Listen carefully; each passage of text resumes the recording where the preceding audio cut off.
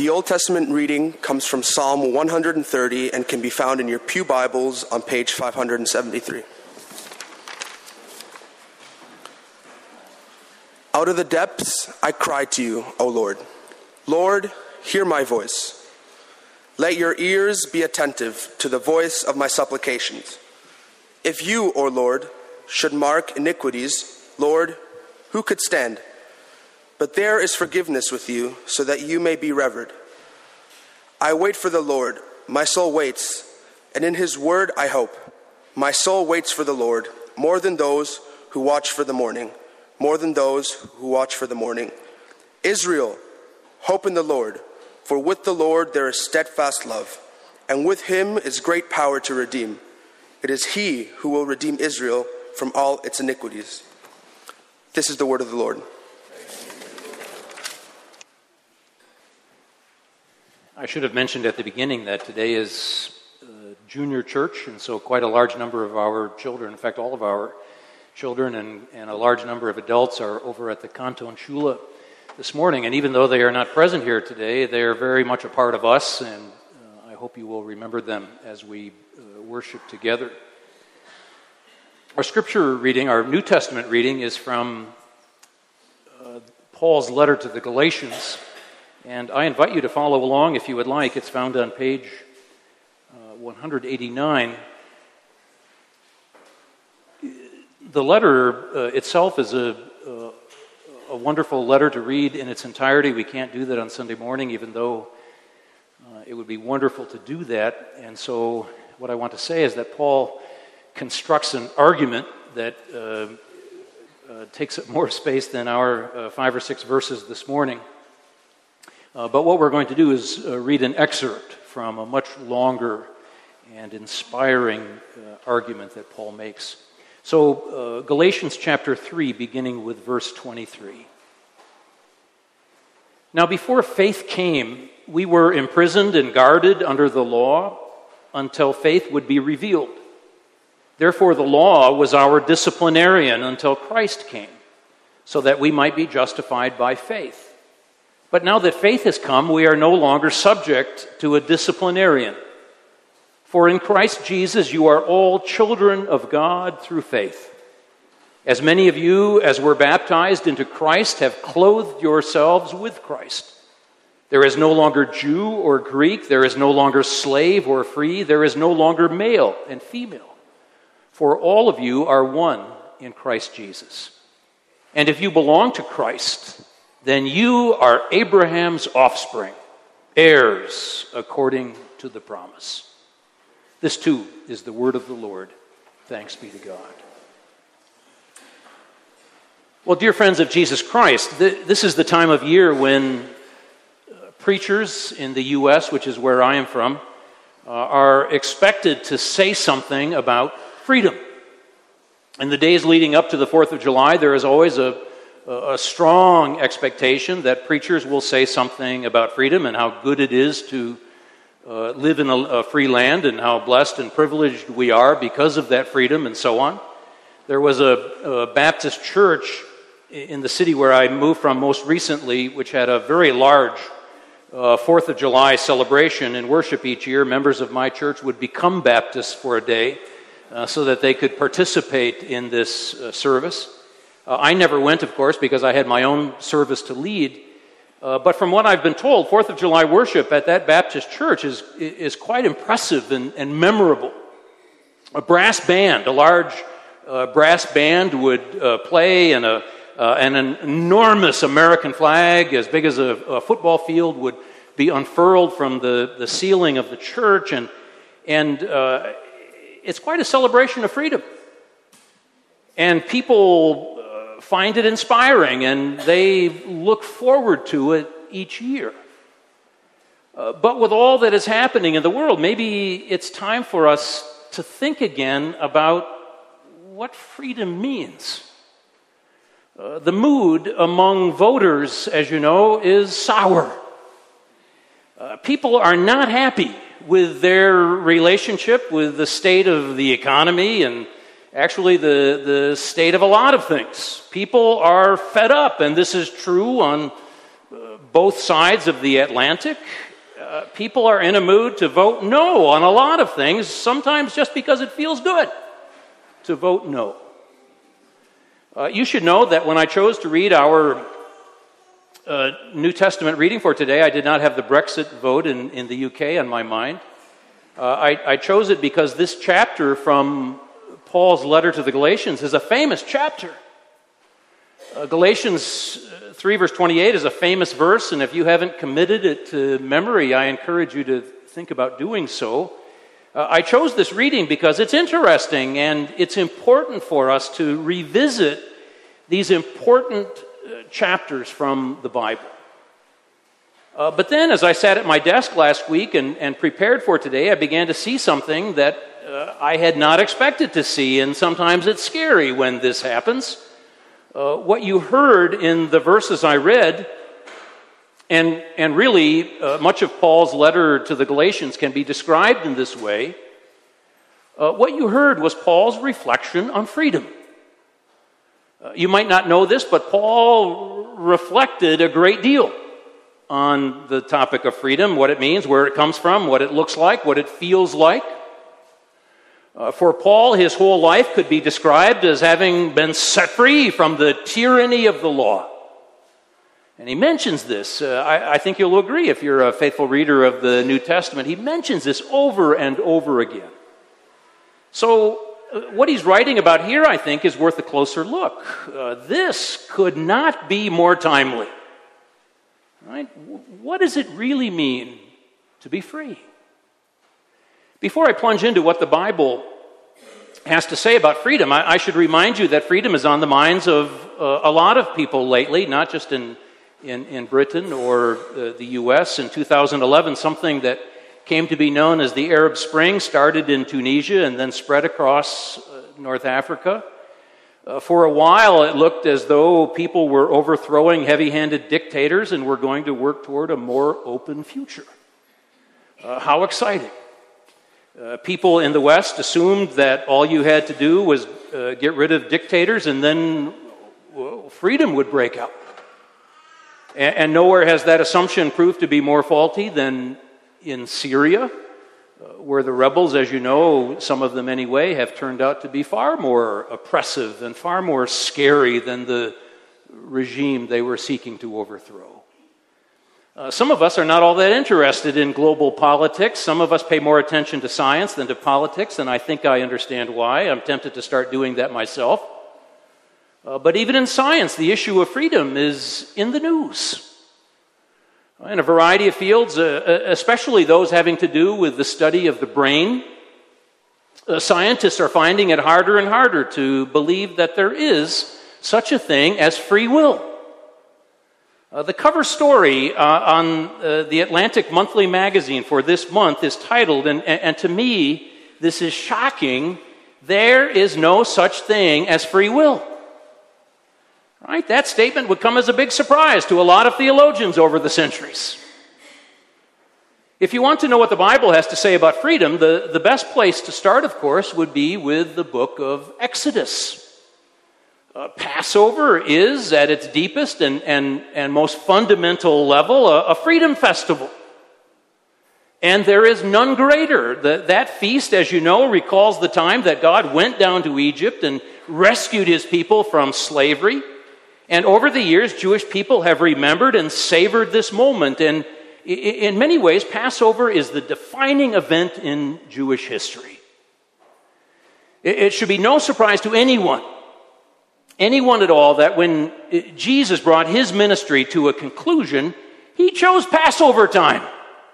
He chose Freedom Week, the moment when all of Israel was celebrating what God had done among them and at the same time was praying for what God would do for them. So the message of Easter is that God had finally accomplished what he promised. The victory had been won. Our freedom is secure because of Christ's victory over sin and death. What the Exodus story tells us, however, and I'm indebted to the New Testament, to the British New Testament scholar N.T. Wright for this insight. What the Exodus story tells us is that you can take Israel out of Egypt, but it is a lot harder to take Egypt out of Israel. As soon as the people are across the Red Sea, the complaining begins. Right? And they complain for the next 40 years. They would gladly have traded their freedom for food and water, or so they said. So much for the miracle of deliverance. The Apostle Paul, who writes about this theme over and over again, describes being in Christ as the new Exodus. In his letter to the Romans, chapter 8, speaking of famous chapters to revisit and become familiar with, and verses worth committing to memory. In Romans chapter 8, Paul writes, "You did not receive a spirit of slavery." Freedom doesn't mean going back to Egypt. In other words, to slide back into fear. You, he writes, have received the spirit of sonship. And what he means by that is stop thinking like a slave and start thinking like a son or a daughter of God. That's his message. And I can't resist this other reference to freedom. As I said, this theme is everywhere in Paul's writing. Take a look at Paul's first letter to the church in Corinth. No early Christians embraced the idea of freedom as eagerly as the people in Corinth, as the Christians there. They found freedom to be intoxicating, sometimes literally. Their slogan was, anything is lawful for me. If they had printed church bulletins every week, as we did, they would have had their motto on the front page, and that motto would have been, all things are lawful for us, join us. Or as our younger daughter used to say to her older sister, you're not the boss of me. And Paul wrote back to the church at Corinth, having heard some troubling reports about what was happening there. And in surprisingly patient language, you don't find this kind of patient language often in Paul's writing, but still quite forceful, he wrote, yes, maybe. But not all things are helpful. Right? Not everything you do makes you a mature follower of Jesus Christ.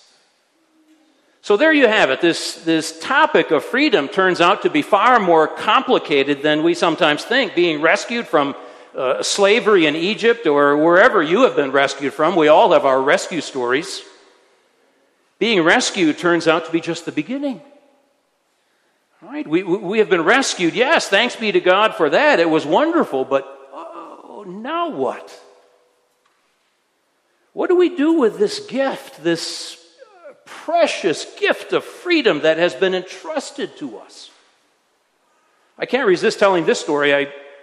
I served at church for a time in my home state of Michigan, and the church was next to a major university campus. It was immediately adjacent to it with more than 30,000 students. Most of them were between the ages of 18 and 21. What could go wrong? And in the U.S., unlike Switzerland, most university students leave home and they live on the campus or somewhere very close to it. And not surprisingly, leaving home for the first time and not quite being an adult, physically maybe, but not in other ways, then landing in a community of 30,000 or so people of the same age has some interesting consequences. My church at the time had a very active campus ministry, a Christian outreach to students, and our campus minister, one of the best, used to tell us some very good stories. One was that most students who had been raised in the church, who had gone to Sunday school and youth group, and who stood in front of their congregations to be confirmed, became unchurched on their first day on campus. In a few seconds, he said, all of their parents' careful training evaporated and was gone. They had found freedom. Freedom from the tyranny of parents, I suppose. He also said, and this had quite an impact on our elders and members as we thought about campus ministry and prayed for it, that with alcohol and drugs and sex available in almost unlimited quantities, the message of Jesus was a difficult one to deliver. Not impossible, but very, very difficult.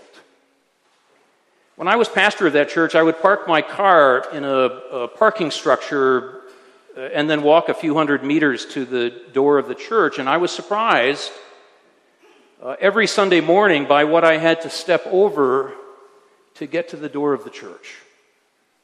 If you think the debris left behind at Stadelhofen on Saturday night is bad, you should have seen what I saw.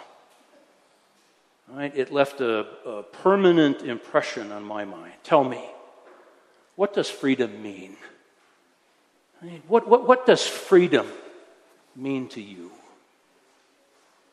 In other places in the same letter, this is Paul's letter to the Galatians, he begs them not to use their freedom as an opportunity for the flesh. That's how he puts it. Instead, he begs them to be slaves to one another in love. The question, of course, is, what in the world does that mean? Right? Do you know? Do you know what it means to be slaves to each other? It's interesting, isn't it, that Paul would choose to use the word slave here in his discussion of freedom? And yet he does, and he chooses the word deliberately. This is the paradox of freedom. All freedoms generate new forms of slavery. If you use your freedom to dive headfirst into the life of, let's say the life of a 21st century American university student, then be prepared to be enslaved to those things. That's one choice, and I won't deny that lots of people choose it. And I won't deny that lots of people think about choosing it. They think about choosing it when their own lives seem to be boring and repetitive, when everyone else seems to be having so much fun and having so much pleasure in life. My life, by comparison, is so boring. You would not believe how boring my life is. I hear about friends of mine having so much fun, people I have known all of my life, and I read about their adventures on Facebook, and I see the photos, and they're sitting on the back of a boat, and they have a drink in hand, and little umbrellas in the back of in their drink, and for reasons I don't know, and they are laughing. And they are looking into the camera as if to say, look at what we have. And then, of course, I think about my own life, and it's so sad. I feel as though my life is slipping away, and I'm getting older, and I sometimes think that I'm missing out on all of the action. Or maybe not. The alternative to what our culture likes to promote as freedom, and this is important, the biblical alternative is love, which is the central Christian virtue. And what love means is enslaving yourself to other people, making their needs your priority, making their sorrows your concern. Do you want to be free? The Bible asks. Then, for heaven's sake, learn to love. The whole law, Jesus once said, can be summarized in one command: love God and love your neighbor as yourself. So if you want to experience true freedom, follow that one command: love freely, love fully, love extravagantly as God has loved you. I think the reason this is so difficult for us to accept is that we have been conditioned to think of freedom as the absence of rules and laws and constraints. To be free means that no one tells you what to do. I am the boss of me. So when I say that freedom in Christ or Christian freedom means following the rule of love, it hits our ear wrong. It doesn't sound quite right. And frankly, it does not sound appealing. And yet it's true. It's a paradox, and I'll grant you that, but it's true. The only way to be free is to enslave yourself to other people. I haven't enslaved myself to the person I am married to, 39 years as of this month.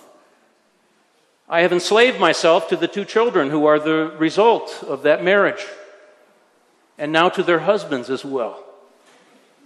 I am enslaved to a 2.5-year-old girl who knows me mostly as a wrinkled face on her iPad. She calls me Papa, which in English means scary and old.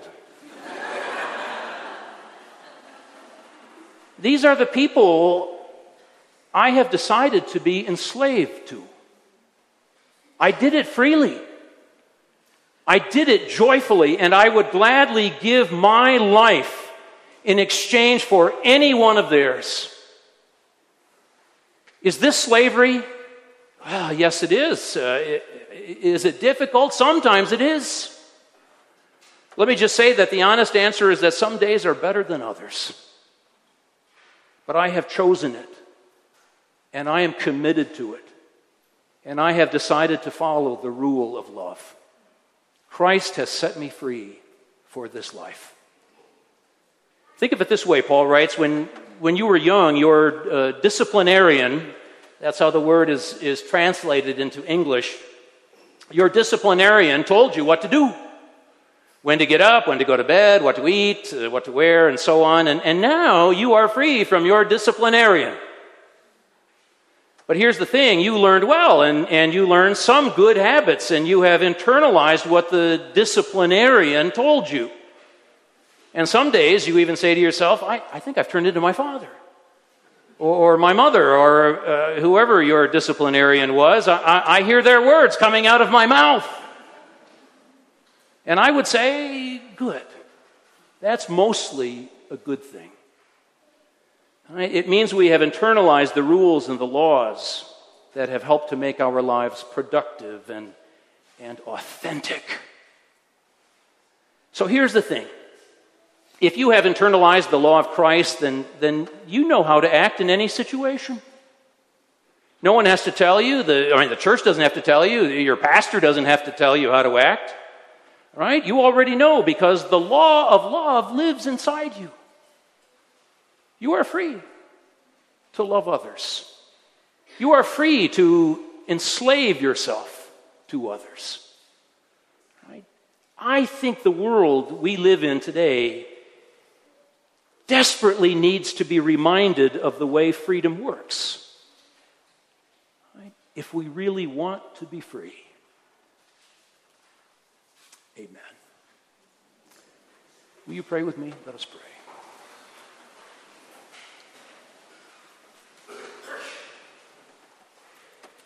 Lord, we thank you for our brother Paul and for the struggles of his life which turn out to be so illuminating for our lives. We thank you for the law of love which you have placed in our hearts. And our prayer this morning is that you will enable us to hear it and to live by it and to embrace it and to make it our own. Help us to know the freedom that you have in mind for us. We pray this in Christ's name.